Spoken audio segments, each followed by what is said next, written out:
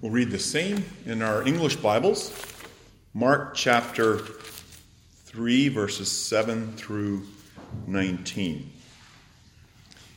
We read Mark 2 and now Mark 3. You'll notice there's an increase of hostility. The Pharisees are being more and more against Jesus. Right? He's the Son of Man who has the authority to forgive sins. Then he reveals himself as the friend of sinners. They're even more angry. And then he reveals himself as the bridegroom. He's angrier. They're angrier still. And then the Lord of the Sabbath, they're ready to kill him. So this marks a new phase in Christ's ministry.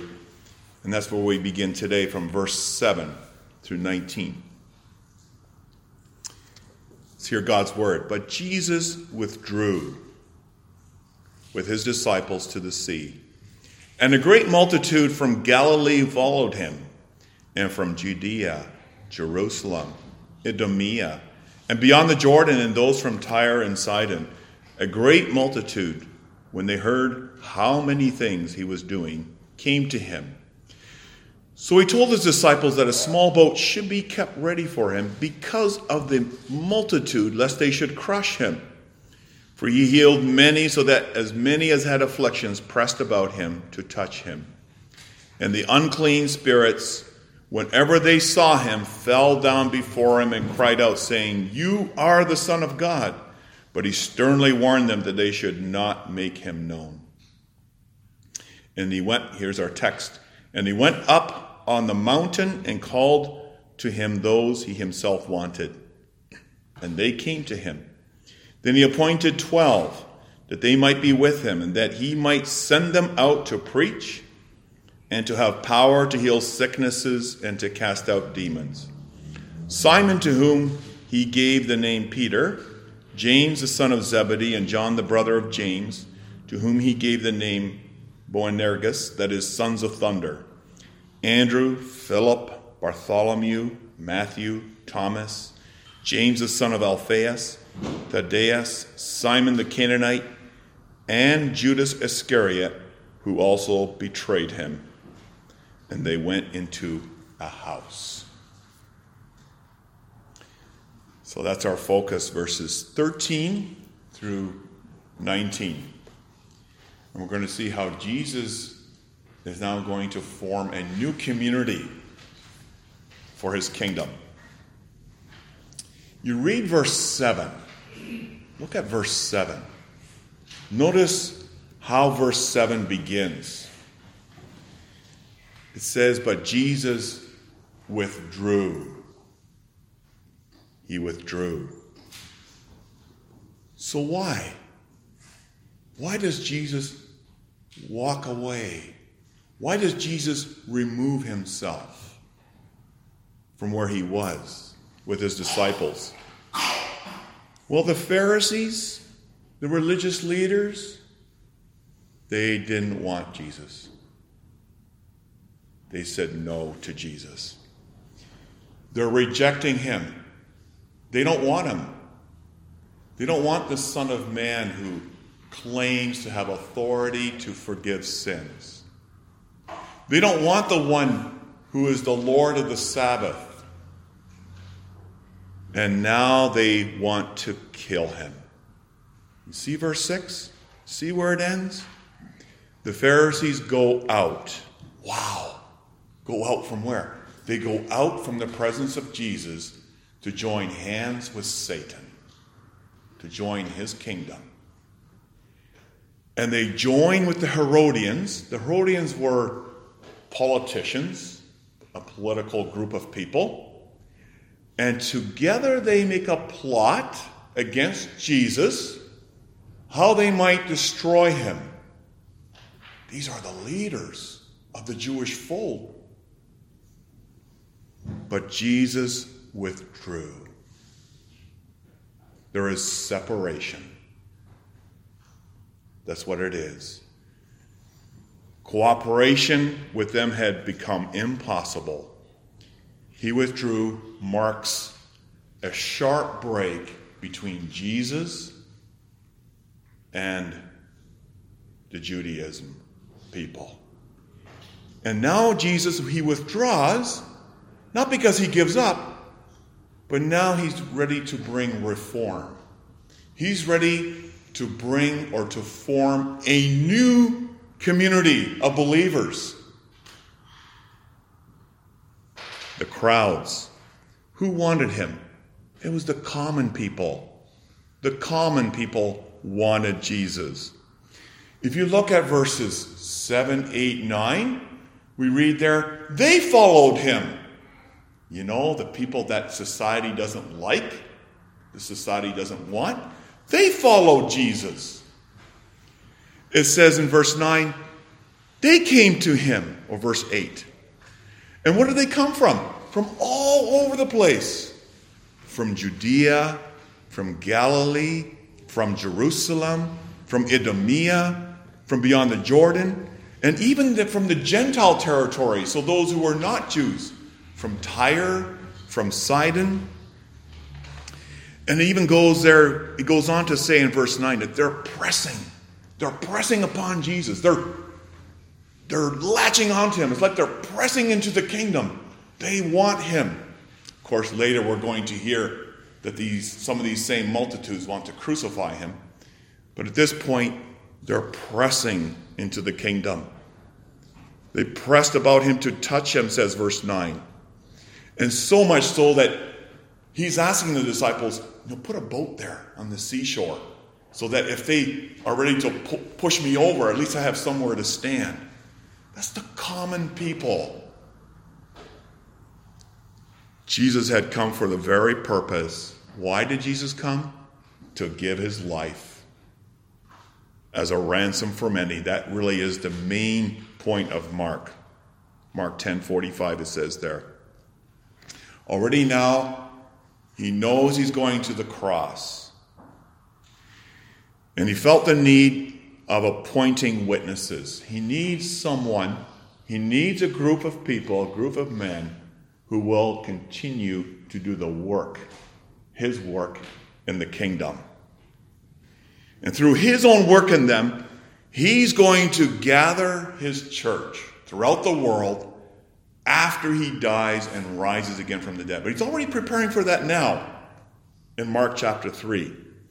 And so what we see in verses 13 through 19, that Jesus, through his apostles, will form a new community of believers all over the world for his kingdom.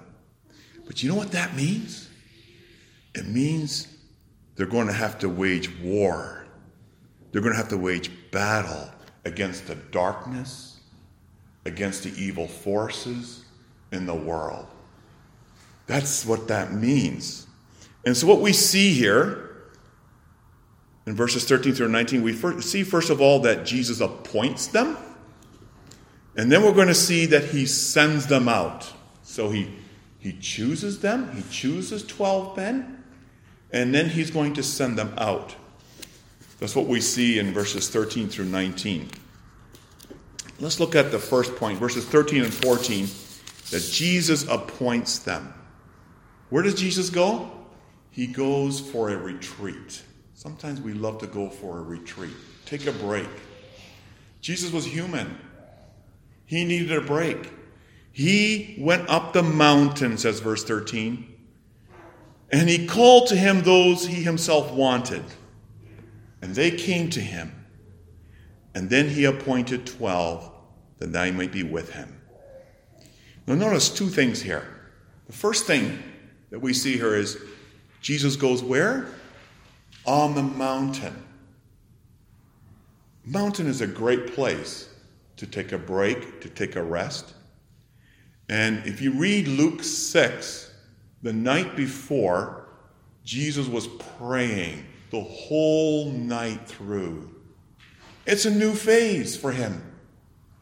The people who rejected him decided to go with Satan. And now he needs to go forward. He spends the night in prayer. And in the Bible, a mountain, if you read the Bible, a mountain is a place where usually significant events take place. Remember Moses? Where did he receive the Ten Commandments? On the mountain. Okay, where did Jesus give his sermon? On the mountain. So here he goes to the mountain. And what's he do on the mountain? He calls to himself those whom he wanted to be with him on the mountain. They come. Now, these were already followers of Jesus. There's probably many, many followers, and he wants to spend time with them. We don't know how many there were, but they were those who were believing in Jesus. And as you read that, think of those words in Exodus 24. We're reminded of Moses when he went up to the mountain with God, and he took 70 others. What were they doing? They were enjoying fellowship with God. They were eating. They were enjoying supper. And they were enjoying the presence of God on the mountain. Likewise here, think of the many people, unforgettable hours, enjoying time and fellowship with Jesus. Perhaps eating, perhaps having a picnic. It's a time of rest. It's a time of retreat. Wow. Privileged.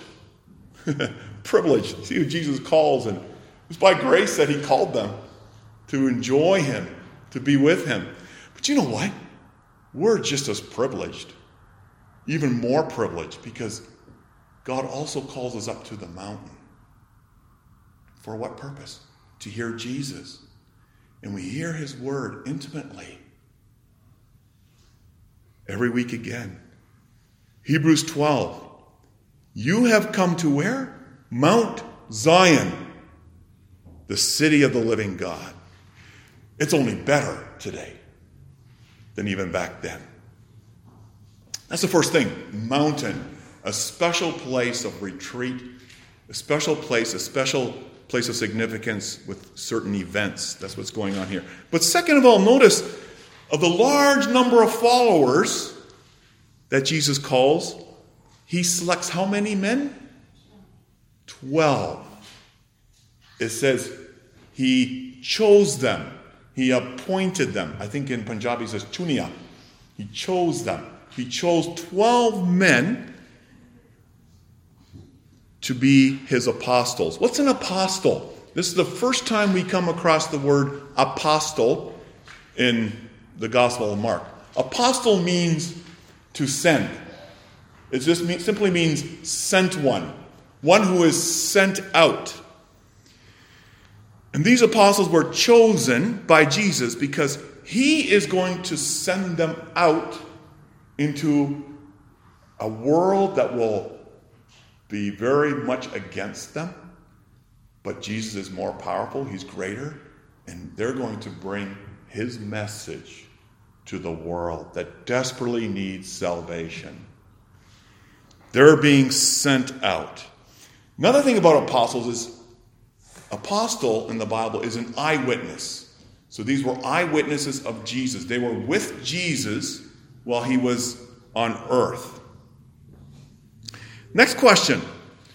Okay, Jesus chose 12 out of the large crowd. Next question, why 12? Why not 10? Why not 5? Why 12? Well, we should think back to the Old Testament. When God called Abraham, he gave Abraham a very special promise. And one of those promises he gave Abraham, he says, in you, the nations will be blessed. God already had in mind that the church would be a highway for God in the world. Way back in Abraham's day already. God is preparing. God is planning. So 2,000 years before, he's planning. From Abraham, from Isaac, and then Jacob. How many sons did Jacob have? 12. And what did they become? The 12 tribes. What were they called? Israel. They were the church of the Old Testament.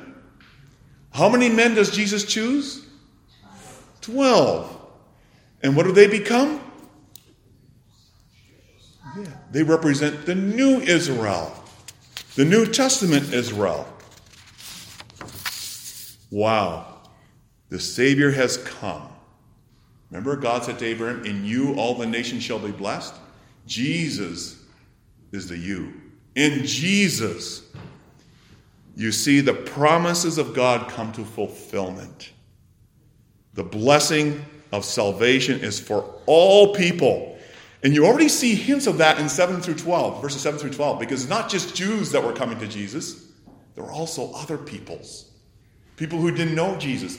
People who worshipped other gods. They started coming to Jesus. People from Tyre, from Sidon, Idumea, which was south. The Pharisees. They had everything. They had the Bible. They had the promises. They had God. And they said, no, thank you. They did not believe. They rejected Jesus. They rejected their calling. God had given them a very special calling. And the big treat was Jesus fulfilled that promise. And he had planned to use them to be the highway of God into the world. They said, no. No. We don't want to be a blessing to other people. They rejected Jesus. They rejected his call. They rejected his mission. And now Jesus has withdrawn himself. He's withdrawn his grace from the Pharisees. And now he selects 12 apostles to form a new Israel. Who are these apostles? Well, they were Jews. But there was something different about these Jews. They weren't the highfalutin from the religious leadership. They were very common people. Fishermen. One of them was a tax collector, a sinner. And there were others. But Jesus is going to train them. He's going to teach them. He's going to form them. And as king, he is going to send them out with the good news of his kingdom to all the peoples of the world. But it needs to happen now, and that training must begin now. 3 years of training before he goes to the cross. Through the apostles, Christ will form the new Israel to bring witness to him throughout the world. The names, you see the names? Verses 16 through 19. Peter, James, and John. James and John, they were a little bit annoying because they're called sons of thunder. It's apparently sons of thunder means they were loud mouths, sometimes hot-tempered. So they're a little bit annoying, those apostles. But Christ chose them. Andrew, Philip, Bartholomew, Matthew, Thomas, James the son of Alphaeus, Thaddeus, Simon the Canaanite. Oh, really, Mark? Do you have to mention Judas? Judas went against Jesus. Yeah, but he had chosen him too. Interesting. Some of the names we know better than others. Some of them you never hear them again. But they have different personalities, different faults. James and John, hot-tempered ones. Mark even mentions the one who betrayed Jesus, Judas, the one who caused so much scandal. But you know what? Outside of Judas, all these men were faithful. In spite of all their faults, all their sins, they were faithful to the King. And the King Jesus will accomplish his purposes through them. Because his interest is that the church may grow, the community of believers may spread all throughout the world. That was Christ's whole purpose in appointing them. 12 apostles. So that they can be sent out. They can lay the foundation of the church. Be sent out to spread the good news of Christ's kingdom. That brings us to our second and final point. He appoints them for what purpose? To send them out. Verse 14. He appointed them for two purposes. One, that they might be with him, and two, that he might send them out. Now, in order to send out, you need to be with someone. You need to be trained. When we prepare for becoming a doctor, a medical doctor, what do? We need training. We need to be with doctors. Likewise here. Why should they be with him? Well, Jesus is going to train them. He's going to teach them. He's going to form them. He's going to shape them by his Spirit so that they become the kind of men that he wants them to be. So that he will give the message that he wants them to bring into the world.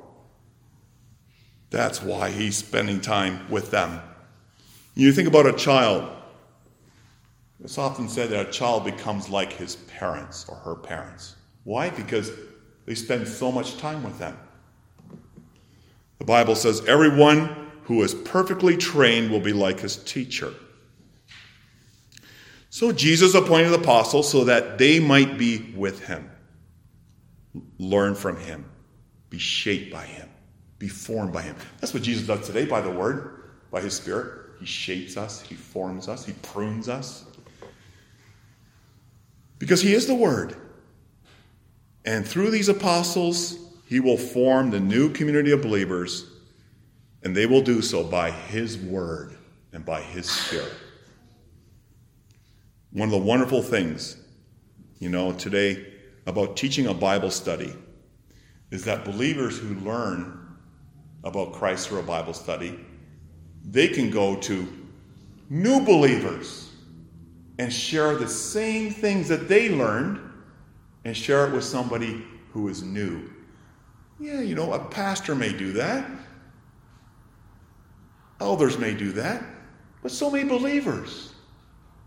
Because believers, Jesus also shapes so that they can share with new believers again. That's what we see going on here. It's a very important principle. Jesus, by his Spirit, continues to form and shape believers using other believers by his Word. You notice that a part of the very practical training Jesus gave his disciples was to send them out now, right away. He didn't wait till after his death and resurrection before he sent them to the world. He goes, no, I'm going to give you training now. I'm going to send you out now already. But he sends them where? To Israel. First of all, to Israel. Just Israel. Which people in Israel? Well, think about all those peoples that came to him in verses 7 through 12. All the multitudes. They need to go out to them first. And only after that, after Jesus has died and rose again from the dead, when he's been given all authority on heaven and earth, will he then be sending out the apostles into the world once the Holy Spirit has been poured out on them. If you look at verses 14 and 15, okay, he sent them out for two reasons. Okay? To do what? What did he send them out to do? First of all, to preach, and second of all, to have authority to heal and to cast out demons. To heal sicknesses and to cast out demons. Wow. They're called to wage a battle against the kingdom of Satan, against the kingdom of darkness. They may lose their lives because they're preaching the King of the kingdom, the only one. And the world has a hard time tolerating that. The first charge, the first commission Jesus gave to them was to preach. He says, don't you preach your words. Don't you dare. You bring Christ's words. You bring my word to the peoples. The apostles were not to preach what they think and what they feel. They were to preach what? What they have seen, what they have heard. Simply that. Simply what they have seen and what they have heard. That's what they were to preach. The kingdom is going to grow, says Jesus, but you will face opposition. You will face battles. Some will even get killed. Most of the apostles got killed for calling sinners to repentance and for proclaiming faith in the crucified, risen Son of God as the only way by which we may be reconciled to God. That's the only way the world can be reconciled to God, is through the Son. That's what they were to go and preach. That's the message. To preach Jesus, crucified and risen. There's something else. Christ also sent the apostles out to have authority to heal sicknesses and cast out demons. You know, in the scriptures are called signs. And these signs were powerful, that shows that Christ indeed has come. His kingdom has come. These signs confirm that Jesus truly is the King, the powerful King. The healing of sicknesses showed that. The casting out of demons showed that. The signs show that Satan's domain is being laid to waste. Satan is being reduced to nothing.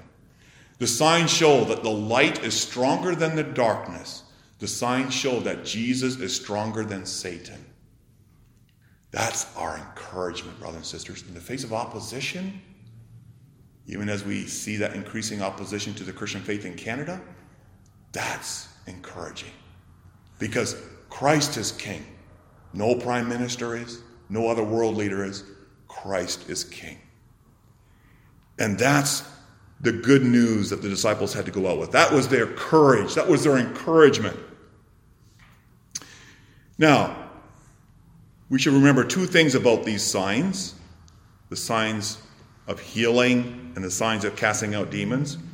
First of all, they were signs that belonged to the apostles specifically. There are no apostles today, but these were signs belonging specifically to the apostles. If you read 2 Corinthians 12, verse 12, Paul says that these were signs belonging to the apostles. They were signs of the apostles. The second thing we should realize is they were not the reality. They were signs. Right? Just like the bread in the Lord's Supper, it's a sign that points to the body of Christ. Likewise, these are signs that point to something bigger, something richer. Certainly Christ can heal today. He is able. Many times he does. But even then, we still die. But these signs are a foretaste of the glory, of the perfection that is coming, the new heaven and the new earth. Though we die, there is the promise that our bodies will be raised. There will never be a sickness again, never be a handicap again. There will never be sickness again, no aches and pains again, never death again. That's what Jesus is showing. Signs that point to the future glory, the new heaven and earth to come. Isn't that beautiful? Satan has lost the battle. Through the apostles here, Christ was beginning to form the new Israel, a community of believers. And today, who is the new Israel? Believers are. The church is. By the way, the church, you could say, is the resurrected body of Christ. How's the church formed? Through the resurrection of Christ. And through the word, the church is formed. It's a supernatural thing. It's a miraculous thing. It comes from death to life. The church is also today commissioned by Christ to do what? First of all, to preach the word, God's word. And second of all, to show mercy and compassion to others in spite of opposition. Preach the Bible, preach Christ. That's the church's calling. Right? The church takes the place of the apostles. And to show compassion and mercy. There's the healing part there. Today we no longer have apostles, but we have their word, the word of God, the complete word of God. There are so many words in the world today. That word, and this word, and that word, and people get confused and say, who's right anymore? Well, that's the problem with sin. Sin brings confusion. Sin brings many words. But there is only one word that comes with divine authority from heaven And that's the word of God. That's the word of Christ, the King. It's the truth. It's the only truth in the whole wide world. There is not another truth out there. We're all called as believers to bear witness to this truth. It's a glorious truth. It's a truth that has conquered sin, death, and hell. He's the way, the truth, and the life. And the truth is, as Jesus says, or as John 3 says, and this is the truth, he who believes in the Son has everlasting life. He who does not believe the Son shall not see life, but the wrath of God abides on him. Very clear. Satan or Christ? Kingdom of darkness or kingdom of light? That's the separation. And this is what makes the world really, really upset today, isn't it? You guys still believe that? They mock it. They laugh at it. As in Jesus' day, the world then, and so today, they're hostile to Christ because he claims to be the Son of God. And he is. He claims to be the life. He is. That's why they killed him. Because he claimed to be God, the Son of God. And the gospel of the kingdom is two things. It's first that Jesus really died and rose again from the dead. He accomplished that. And the second thing is this good news of the kingdom, this healing, this forgiveness is for those who repent of their sin and call upon Jesus as the only Savior and the only Lord. There is no other Lord. There is no other Savior. That's why Christians suffer. That's why Christians are persecuted. It's because of this message. They hated Christ. They hate his followers. Last week, we heard in Nigeria, 6,000 Christians killed in the last 6 months because of their faith in Jesus. It shouldn't surprise us. But you know what? That's not the end. Because life continues for the believer. They can kill the body, but they cannot kill the soul. Because life continues forever and ever to be with Jesus on even a better mountain and a new body. They believe that. The world wants to win us over today. They want to tear away at our faith. They want us to not obey the word of Christ.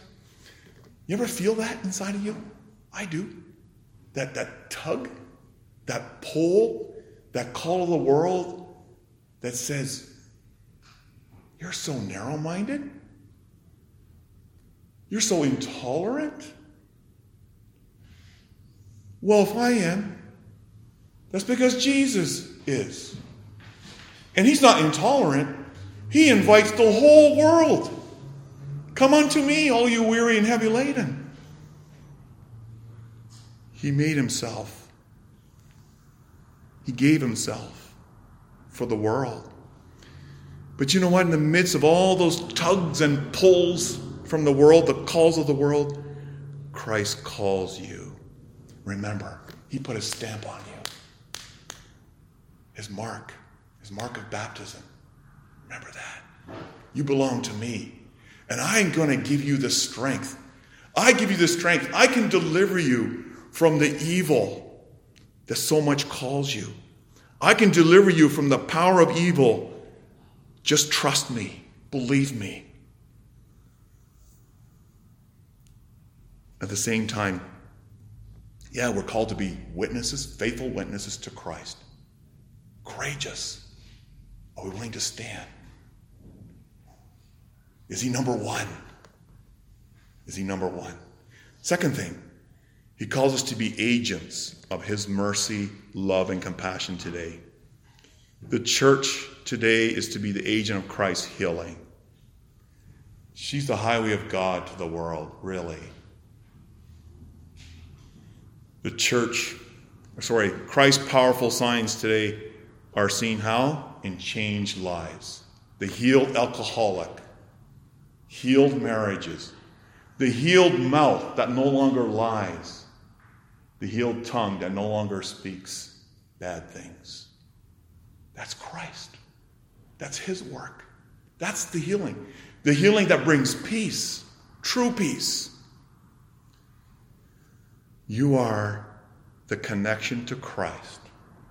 For so many hurting people out there, so many people who are confused, so many people who are in the darkness, they don't know where to go. You are the connection. And you know what? Christ will grow his kingdom. But that means we step out in faith. That may mean that we endure opposition. But he will grow his kingdom through that. Watch it. It will grow through our faithfulness to him. This past week, the elders received a note from a man who's crying for help.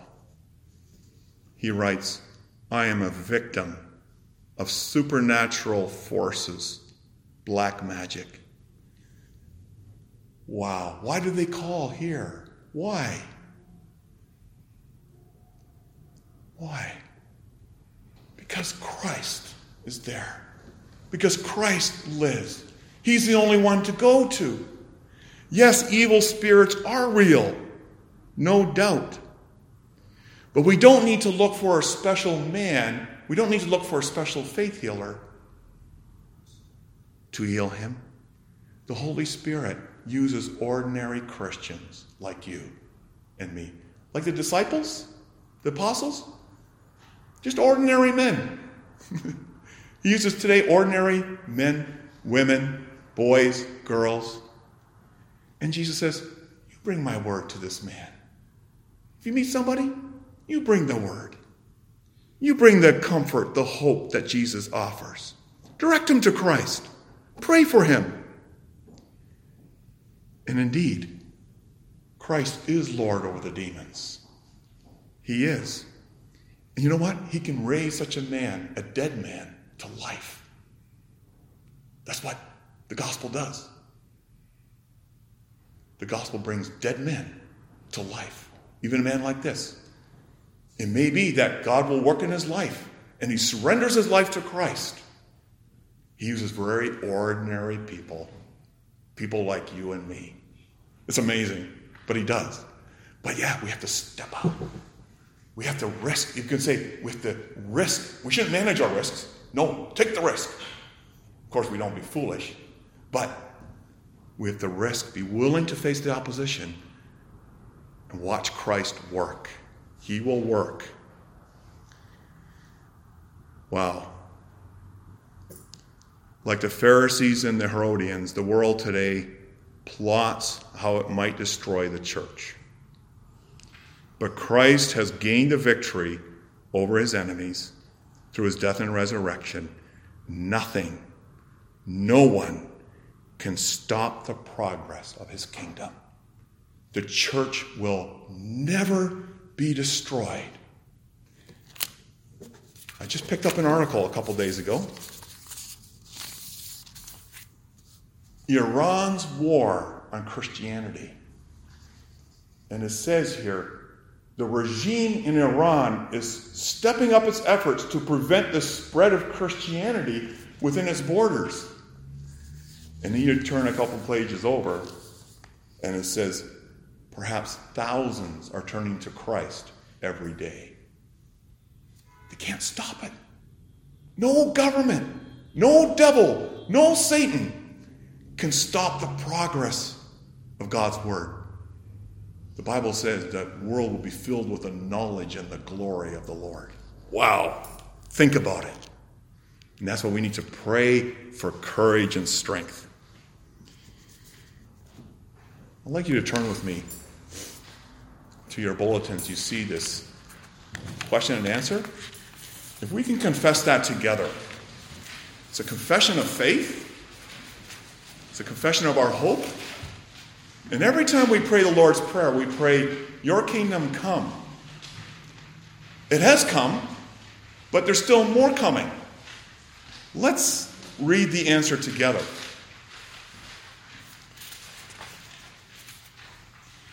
What does the second request mean? Your kingdom come means rule us by your word and spirit in such a way that more and more we submit to you. Keep your church strong. Add to it. Destroy the devil's work. Destroy every force which revolts against you. Every conspiracy against your word. Do this until your kingdom is so complete and perfect that in it you are all in all. Be assured that this will happen. How do we know? Because Christ says so. The Bible says so. Amen.